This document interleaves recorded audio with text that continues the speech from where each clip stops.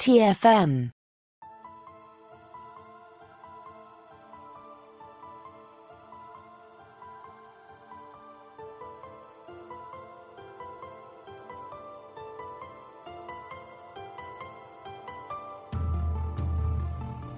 Welcome, Boomers, to another episode of Warp 5, our dedicated Star Trek Enterprise podcast. I'm Christopher Jones, and with me, as he is every week, is my esteemed co-host, Matthew Rushing. Matthew, two things. First of all, that is a lovely Chewbacca holiday sweater you're wearing today. Well, thank you. I wore it because all I want for Christmas is Chew. And, no, it's that time of the year as we're recording this episode and going to a party after we record. And it's an ugly Christmas sweater party. And, of course, the only ugly Christmas sweaters these days are the ones that are intentionally, quote-unquote, ugly. And so, that's why I'm wearing this. So, but I am excited to be here because I feel like we have a humdinger of an episode to talk about. Well, we do, and that's the other point I wanted to make, is that I heard that since last time we recorded, you got into a little tiff with the Vulcans, and I think we need to talk about that today. Oh, I mean, they are driving me crazy. Well, they'll do that. Sometimes you just want to throw them out the airlock. If only. So today, yes, we are going to talk about Vulcans and humans and rough relations as we dive into Shadows of P'Jem. And here's a quick rundown of the episode. 6 months after the Klingon crash landing in Broken Bow, Oklahoma, tensions run high between the Vulcans and Starfleet after Andorian commandos destroy the monastery at P'Jem. The rift leads to potentially earth-shattering, pardon the Homo sapiens Club terminology, changes when the Vulcans suspend joint fleet operations and recall to Pol. But an excursion to the planet Coridan offers an opportunity, albeit an unpleasant one, to bridge the chasm. There's a lot of intrigue and adventure in this follow-up to the Andorian incident. So let's jump right in. And Matthew, let's start off with that rift in relations. We finally see that animosity and mistrust boil over as the Vulcans attempt to place blame on Earth. And the humans push back. You know, Forrest says, well, hold on, you guys a bit to blame yourself. Mm-hmm. What I was really interested by this was I was surprised and not shocked, honestly. You know, the Vulcans got their hands caught in the cookie jar. And now they're trying to blame somebody else, as to why things went wrong. And what I found most interesting in it is that even Forrest, when he's talking to Archer, is kind of parroting back what he's heard about the Andorians from the Vulcans. Because we don't know anything about the Andorians. We don't really have a relationship with them. And the only person who has any kind of relationship with the Andorians that's human is Archer and, Shran and their little thing going on in the sense that, how Shran feels like he owes a debt to Archer because he saved his life. And so, I mean, it's fascinating to me how much of this seems so relevant for the world we live in, and that everybody is going on hearsay and trying to blame somebody else for their problems and not taking responsibility. And it's like, well, this is not really an Earth problem. Earth just kind of got caught in the middle of it because of something that was already happening between these two races. So, I mean, it really is fascinating to watch this and to kind of just see how not a lot has changed in a couple hundred years. I mean, very similar to what we see today. Yeah, exactly. Even before you said that, as you were talking about Admiral Forrest, just kind of parroting what he's hearing from the Vulcans, it's exactly what I was thinking. Actually, my mind went straight to social media. Like, yeah. Well, I read it on Twitter. It's got to be true. Right? Well, not just that, but it's how people frame others based on hearsay, because all you have to do is just make up something these days and say it a few times, and then this person believes it, and then they say it. Next thing you know, a large community has this one image of a person that's not true because it's just hearsay. And anyway, that applies here in how Forrest is viewing the Andorians. Mm-hmm. And it is interesting because he's going on the word of a group of people who he already doesn't really believe or trust that much. Humans are suspicious of the Vulcans because the Vulcans have withheld information from them in the past, held back their warp program, treated them like they're not ready to stand on their own. And yet, when something like this comes up, he's ready to believe them. Well, and without any thought process of maybe we should try to create a relationship with the Andorians on our own to see if that's the case. Because, and isn't that kind of one of the things about this episode that we see? That relationships between the Vulcans and the humans could be better if they spent more time together, right? Archer and T'Pol have created a relationship that goes beyond anything that we've seen for these two species, right? And Phlox even mentions that to T'Pol. Archer has a relationship that's building with Shran, even though he doesn't really realize it, that is going to be pivotal to the relationship between Earth and Andor. Mm-hmm. It's just fascinating to me, though, and how, again, it plays out. Like, if we don't try to create our own relationships with people and just take other people's word on them, then yes, we are just going to believe the hearsay that we hear about them instead of actually, because if we just start lumping people into groups and painting with really broad brushes, bad things happen, right? And so, and I think this episode is clearly showing how bad of an idea that is, and that there is a much better way to go about this. Yeah.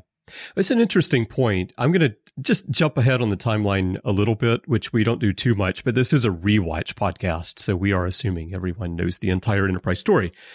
You made the point there that Archer and Shran are building a relationship that's going to be important to the Earth and/or Andorian relationship in the future, but it's even more than that.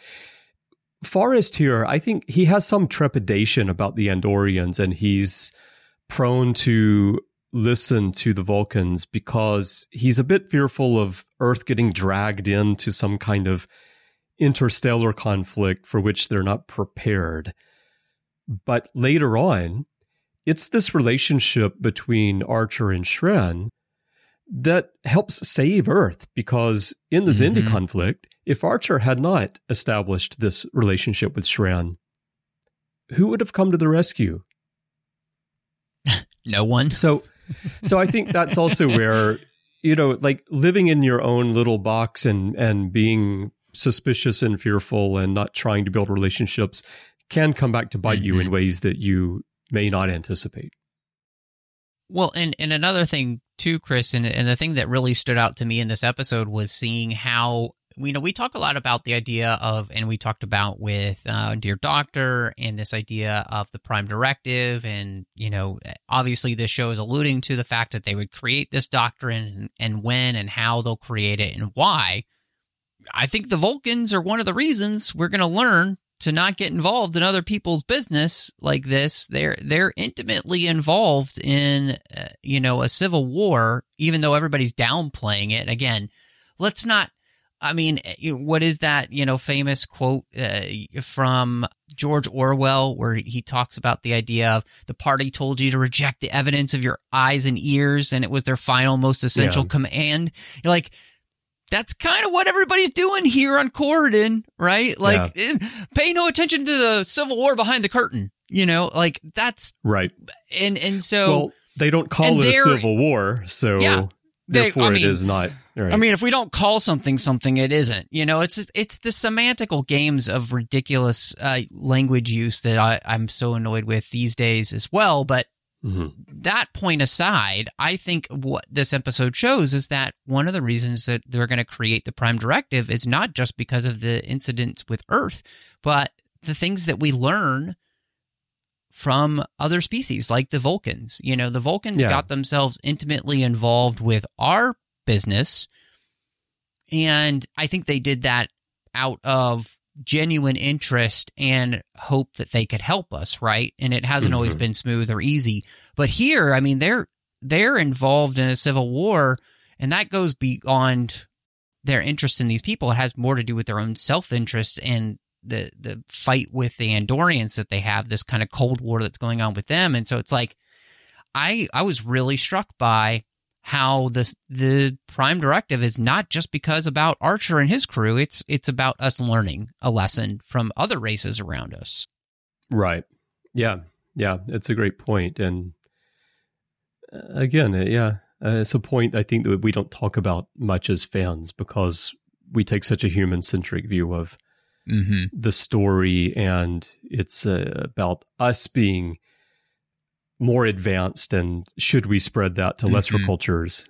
Yeah, interesting observation. Well, and it's great to see because this is the reason you change the Vulcans, in the sense that you give them somewhere to grow, because it does help understand then why, like, the Vulcan Reformation will be important, why, and the coming together of these races too. I mean, again, I think what's beautiful here in the first season, you know, so many people talk about that doesn't go fast enough, but I mean, the introduction of the Andorians here, I think, is phenomenal in this first season, because these are this is the trinity of the Federation, right? Like these three cultures and races are going to be the ones that create what we know of as the Federation and be the basis for that. And so it's just neat that, I mean, I think so far they're doing a great job here in this first season of kind of showing us the foundation that we're going to move from. And like, it's not a great foundation when everybody's at each other's throats, and that really gives you somewhere story-wise to go. So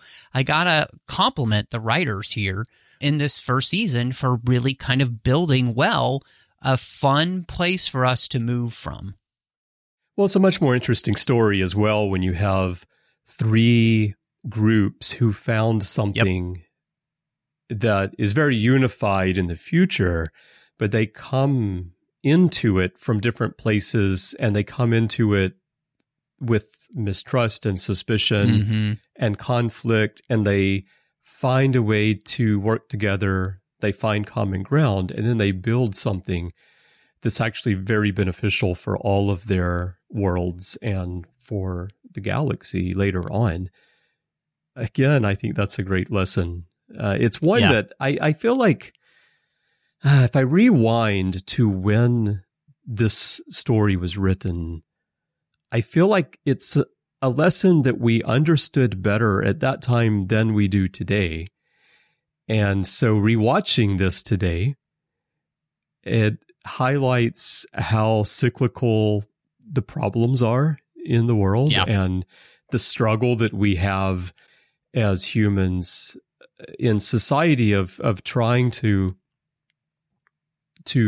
coexist and move forward together, and that we need to be reminded of these things periodically.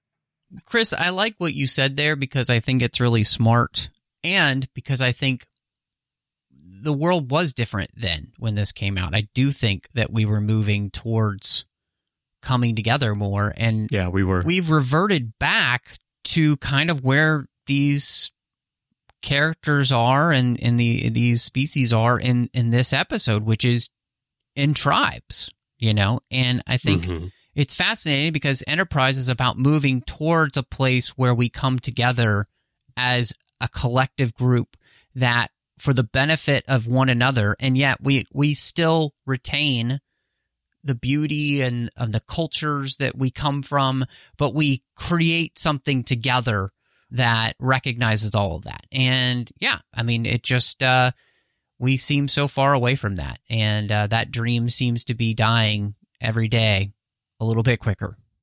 Yeah, sadly, that's true. While we're talking about Vulcans and we're talking about Archer here, there's this point that Saval makes to Forrest where he just suggests that maybe Gardner would have been a better choice of captain than Archer for this first Warp 5 ship heading out to explore space. And Gardner's someone we don't, get to know much about, but I think the implication is that Archer's a bit reckless and inexperienced, whereas maybe Gardner was more controlled and better suited for first contact situations and for representing Earth. Do you think that's true, or is Archer the right kind of captain for this mission? I get the feeling that they liked Gardner because he was more deferential to the Vulcans and would have been a lapdog. And Archer is the complete opposite of that because of his experience and his father's experience with the Vulcans. And that's the thing that they don't like. And to me, that reading really makes sense when we look at these Vulcans and the way in which they act. And it is much closer to the way we are today. And that's exactly what you would want, is you would kind of want more of politically, you want more of a puppet captain, one who is going to defer to your judgment and to your quote-unquote expertise. And that's not Archer. And that's the reason I think they like Gardner better. I think he would have been more like that. And I do think, Archer's more of the cowboy, right? He's more of a cowboy captain. And they just don't like that. So, yeah. Archer is more, to me, when I think of Enterprise as being a prequel to the original series, and I think about how Kirk approached his role as captain of the Enterprise, I think Archer makes a whole lot of sense. This type of character makes a whole lot of sense as the lead for this show, because if you think of the original series as a wagon train to the stars, if you think of space as the Wild West, as was the way the show was originally pitched in the late 60s, this is very much the Wild West. This is just the unexplored frontier. And so you even more so, I think, need to tell interesting stories anyway. You need that type of captain. Now, to play it safe and keep everybody alive and don't scratch the ship and don't get Earth into any squabbles with anyone, then maybe someone like Gardner would have made more sense. But I think what you say is true, that the Vulcans prefer someone they can control.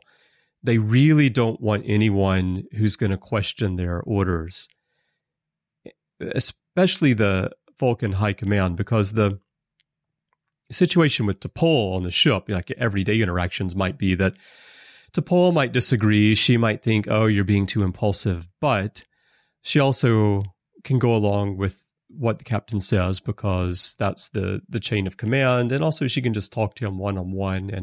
And Archer is generally, especially more so as season 1 goes along, open to listening to her. But the high command, they're up on their high and mighty at the top of the mountain, and they know better than the humans, and they especially don't want someone like Archer running around questioning them. And they feel like, okay, if the humans are going to go do this, we told them not to, but if they're going to go do it, we're at least going to control what they do. We're going to guide them in some way, not necessarily to keep them out of trouble and safe, but because, we don't want anyone screwing up what we're doing, like the spy facility on P'Jem or the involvement in what's going on Coridan here. Well, and I do think, that's one of the things where the Vulcans are upset with T'Pol, and that's why they reassign her or try to reassign her, because they don't feel like she's doing a good enough job of controlling Archer, and that's not what it's all about. In fact, T'Pol is doing something that they did not even expect, which is to learn to understand humans in a way that no Vulcan seems to have tried in the last 100 years or so. And I think that's the real beauty. And I love Jolene's performance in this episode. I thought it was really good, especially the moment where Archer tells her that she's going to be reassigned, and she's like, well, I don't know if I'm going to be able to get my scans of the sector finished before I leave, and she just plays it really well. she plays the captivity really well with Archer and their conversation, where she kind of realizes that he cares about her like more than she realized, and that, you know, a lot of fans thought that this was going to be a romantic relationship, but what I think it is in many ways he's truly trusting her, and she's becoming a person that he can look to for advice, and he would consider a friend. And that's something he needs more than romance right out here. And I think he's truly coming to respect her as a Vulcan and the way in which that can help him. And so this whole thing about her possibly being reassigned and what, you know, he and Phlox cook up to keep her on the ship and hopefully just to keep her in general as well, I thought was all fantastic. And again, it just goes to show these characters are growing together and creating the microcosm of what the Federation will become in the future, which is really neat. Right. Yeah, because to that end, she's doing another thing that the High Command didn't expect her to do, and that is to bring Archer closer to the Vulcans and to open up his mind to actually listening to them and considering cooperating with them instead of just feeling this animosity.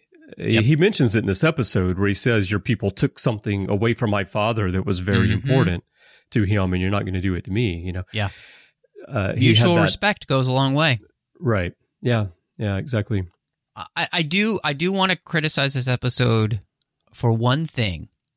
There's really no good reason to have T'Pol fall on top of Archer like that in the episode. It's a little cringy. It's not needed. It's a trope in movies for that kind of thing to happen, and I don't think it was necessary. So I did want to call that out. People talk about how we agree all the time, or we're not critical enough, and that was just a moment where it's like, in retrospect, that was not cool. Yeah. There are those moments in Enterprise where you see things like that I think would probably not take place in the stories today, but at this time, that was still something that was falling in even to Star Trek. Yeah, for sure. Well, okay, while we're talking about characters, kind of do our outline out of order here a little bit. Jeffrey Combs comes back, of course, which is wonderful. Even more importantly, we already talked about Shran a little bit today. Shran's return to the storyline is very important. And when the Andorian incident aired, I remember just thinking that, oh, great, the Andorians are coming back because I love the Andorians. We don't get to see them very much. And it's awesome that they're going to make them, well, I shouldn't say they're going to make them a part of the story, because at that point in time, watching it in first run, we didn't know what they were going to do with them through the course of the series. But it was wonderful that they were going to bring them back. And of course, after Jeffrey Combs' performance in the Andorian incident, you could tell Shran was maybe going to be an important character. And now he comes back here, and just, we already talked a little bit actually about the importance of him to the story, because the friendship, the relationship that, I don't know if friendship's the right word, but the relationship that he and Archer develop is important. But how do you feel about Shran in particular, Jeffrey Combs as someone who we love from DS9, and what that brings to Enterprise? You know, I thought it was fabulous, honestly, that they brought him back, and I love that he becomes an important character in this show. But I also love that through his performance, we see something really important here about Andorians, is that they have an honor code.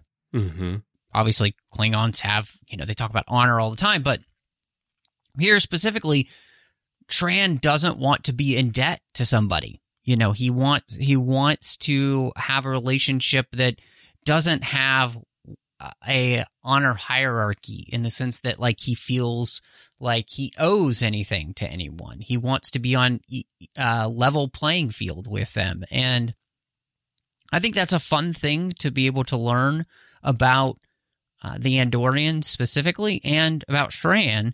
And I mean, Jeffrey Combs is just fantastic at whatever he does in Star Trek. He's been so good. He was great in Lower Decks, playing a maniacal killer robot, which was really fun. But, you know, I think, you know, if you're going to bring the Andorians back, it's great to continue this story. And as we look at the timeline, this is going to be something that's just so important to the rest of the series and the foundation of the Federation. And I love it. And I'm so glad that they cast him in this role and that they kept writing for him. You know, when you got gold, and Jeffrey Combs is gold. Yeah, oh, for sure. In this particular story, as we're talking about how the three biggest founding members of the Federation slowly come together, the presence of the Andorians here, it's a lot more than just, we love what you did in the Andorian incident, and this is a follow-up to that episode, so let's get the Andorians involved in another story. But the situation where Shran and Tholos, the other Andorian officer who's with him there, are going to go and get the officers out, going to rescue them, they at first dismiss the possibility. Maybe it's partially because Shran doesn't want to be in debt to anyone, like you're talking about.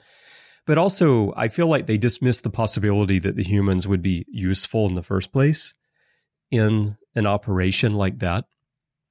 But then they're convinced, and Tholos agrees that, okay, yeah, maybe they would be helpful. And then the humans and the Andorians work together in this situation to rescue Archer and T'Pol. And it's another one of those where this story plants another one of those little seeds that just very, very slowly leads us towards the founding of the Federation. Yeah, I think, like you said, one of the beauties of this episode is watching the Andorians and the humans work together. And I think the Andorians are getting a really good picture of that humans are actually pretty useful and would be a good ally, because they seem to, one, they're closer in temperament towards each other. That's what I was just about to say. Yeah. But, you know, at the same time, they are, I think, the relationship, and especially between Archer and Shran, there's this honor that they share, right? They're willing to do the right thing for people, regardless of the cost to themselves, or, you know. And so I love that we're really building, again, this great foundation for these people to come together, and it's because of interaction. Like we talked about at the beginning, the fact that you can't say things about people you don't actually know. Right?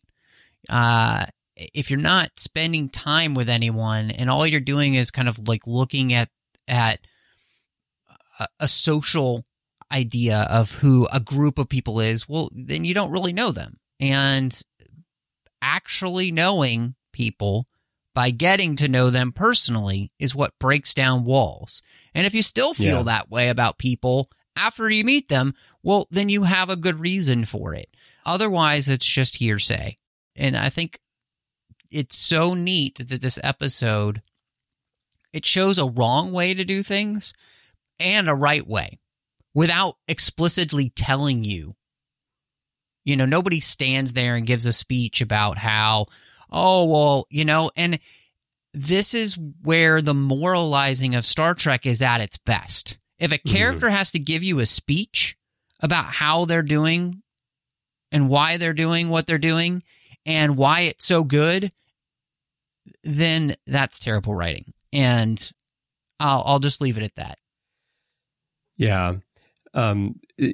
Your point about the temperament is exactly what I was thinking, because if you look at the three players here, the humans, the Vulcans, and the Andorians, I think that the reason the relationship between the humans and the Andorians grows, and it all starts with Archer and Shran and this mutual respect that they have that starts to grow after the experiences of the Andorian incident, and then here, is that when Andorians look at humans, I think they see a bit of a mirror, whereas when they look at the Vulcans, they see someone who's quite different. And when you have someone who is quite different, I think it's easier for you to maybe maintain, okay, this is the case of humans and Vulcans, maintain a relationship that is cordial, but it's also distant, and it's a lot harder to really build forward with anything. If you have someone who has a similar temperament, perhaps the relationship can be a bit rocky at times. There could be some conflict, but the view of where you want to go and being able to come together and work together towards that, I think, can sometimes be a bit easier once you get past that initial bumpiness in the road. And I think that's where the humans and the Andorians can come to work together a lot more, because they do have a sense of honor, a sense of wanting to help someone else in a way that I don't see in the Vulcans of this time period. And if the Andorians hadn't come into the picture like this, I don't know, would the Federation have formed from just the relationship between Earth and Vulcans? Perhaps not. Well, and I was just thinking how, the original Star Trek trinity of Spock, Kirk, and McCoy, and how when you think of the Federation, it's Earth, Vulcan, and Andor, and it's a very similar trinity, right? And I think we see that between T'Pol, Archer, and Shran too. You're creating all of these trinities, these triangles that and the best thing about those perfect triangles is all the sides are equal, right? But they're all leading towards each other at the same time. So I think that's really interesting. And again, I do think that people criticize the writing of Enterprise, especially the first couple of seasons, but I do think that it seems like to me, as we look through this, they are thinking about these ideas. Yeah, absolutely. I think that's one of the greatest strengths of this episode and the others related to it in the first season. So as we get ready to wind down here, I wanted to point out one other thing that I found interesting, which is that we actually visit Coridan here, which is on the timeline the first mention of Coridan. But as a viewer, of course, we know them from Journey to Babel in the original series. And we know that they were involved in the early years of the Federation. And one of the things that I love about Enterprise is its ability to add texture to the universe, which is, again, something that Larry Nemechek often talks about and we talk about on the Ready Room. And this is a great example of doing it, and doing it in a way where it really feels organic and it makes sense. It's not this, hey, we're going to pluck something that you heard in past Star Trek and we're going to throw it into the story because isn't it cool that we know a lot about Star Trek as the writers? Or we researched a lot before we wrote this story. It's not that kind of thing. It's sort of, here's a race that we know is involved in the Federation. We don't know really how their relationship formed with the humans and the Vulcans or the Andorians. So let's find out and let's get them involved. And I thought that was really nice here. And then when we jump ahead to Star Trek Discovery, I know you haven't watched season 3 because you're not a Discovery fan, but they do bring the Coridans back early in that season. And one thing that I love about it in terms of the makeup is they clearly went back and they looked at the Coridans in Enterprise, and maybe they did a little bit of revision to it, but not like crazy kind of revision like they've done to some of the aliens. I thought they did a nice job of building a connection between what we see in Shadows of P'Jem and then what we see later on in the future. So that was kind of a nice little connection there. Yeah, and it's interesting too, because I was also thinking, Coridan is something that becomes important for the Rise of the Federation books that we talked about on Literary Treks. And so if you're kind of wanting more on that, you can get that because they play a big part in that as well. So, I do think, like you said, it is fun. This is the joy of a prequel, is being able to dive into these lesser known parts or planets. And like you said, to be able to give them that texture, which is great. This is exactly what they should be doing. So, what are our final thoughts here on Shadows of Pajam, and what rating would you give this episode? I mean, this is a really good episode. And it's a good episode of Enterprise. It's a good episode of Star Trek.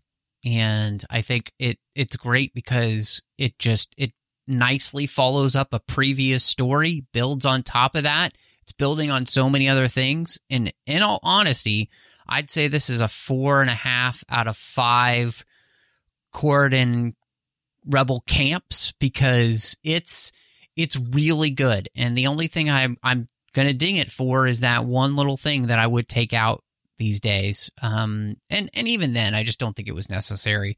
Otherwise, I mean, this is a phenomenal episode of the show, and one of the best of season 1. Yeah, it is one of the best of season 1. And what I love about that is that it's possible because of another great episode earlier, and it shows this continuity that's building in the series. And DS9, of course, as we talk about on the Orb all the time, really, really built that continuity into Star Trek. Yes. And we did see a bit of that in Voyager, not on the level of Deep Space Nine, but if you compare it with The Next Generation, for example, there is more continuity there, and that's being carried through in Enterprise.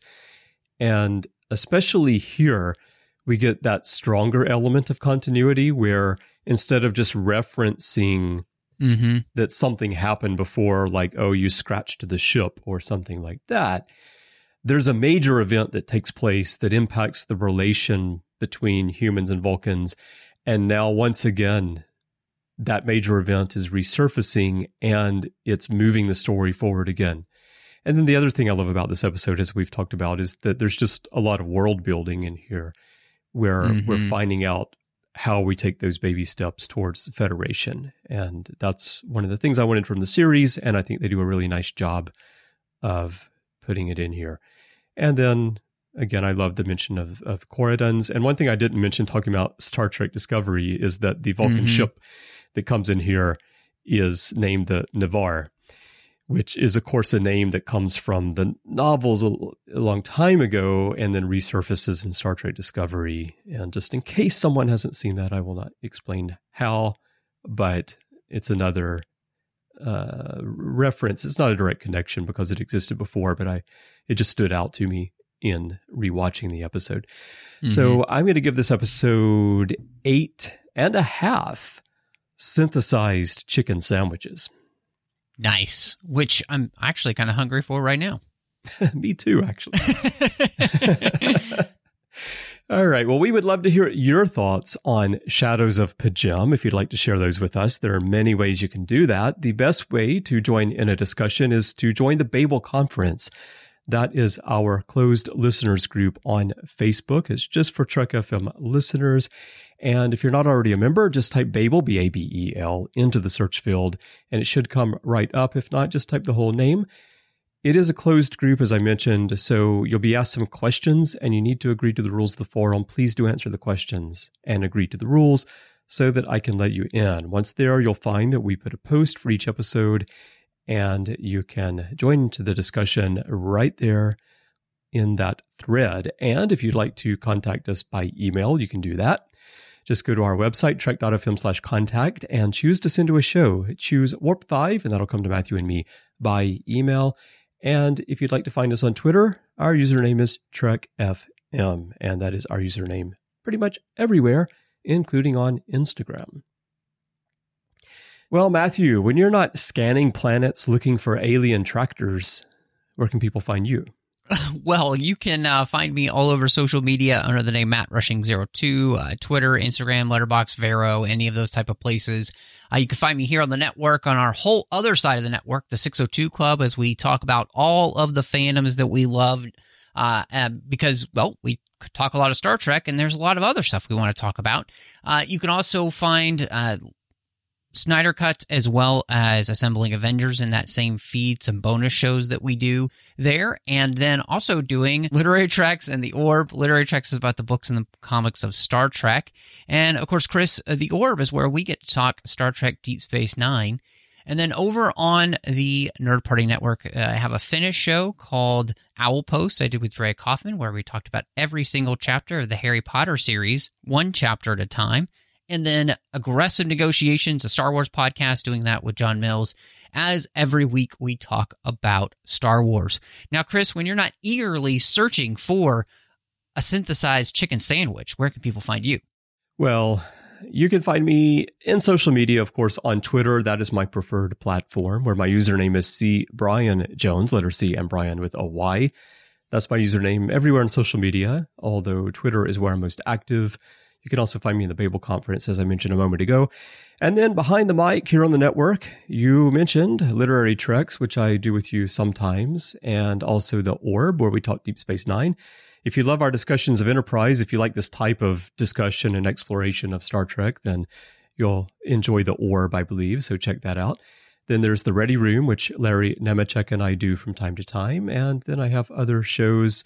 You can find me in a lot of the back catalog for many podcasts, and I'm doing other network stuff behind the scenes. And if you'd like to help us keep all of that going, we could definitely use your help through Patreon. If you want to find out how to become involved in the network and how to help us keep Warp 5 and the 602 Club and all the other shows we've talked about going, just visit patreon.com/TrekFM. That's patreon.com/TrekFM to find out how. Could really use your help. It's been a very difficult couple of years, and we could not do this without you. And I want to send a huge thank you to everyone who is supporting us now. It really means a great deal to us, and it's thanks to you that we can keep all this podcast discussion going. So thank you very much. Well, Matthew, I'm going to go grab a bottle of whiskey. I understand you're going to bring the blankets, and I just have this feeling, it's like a premonition that next week, we might get stuck in Shuttle Pod 1 together. Well, Chris, I guess that sounds fun, so let's go.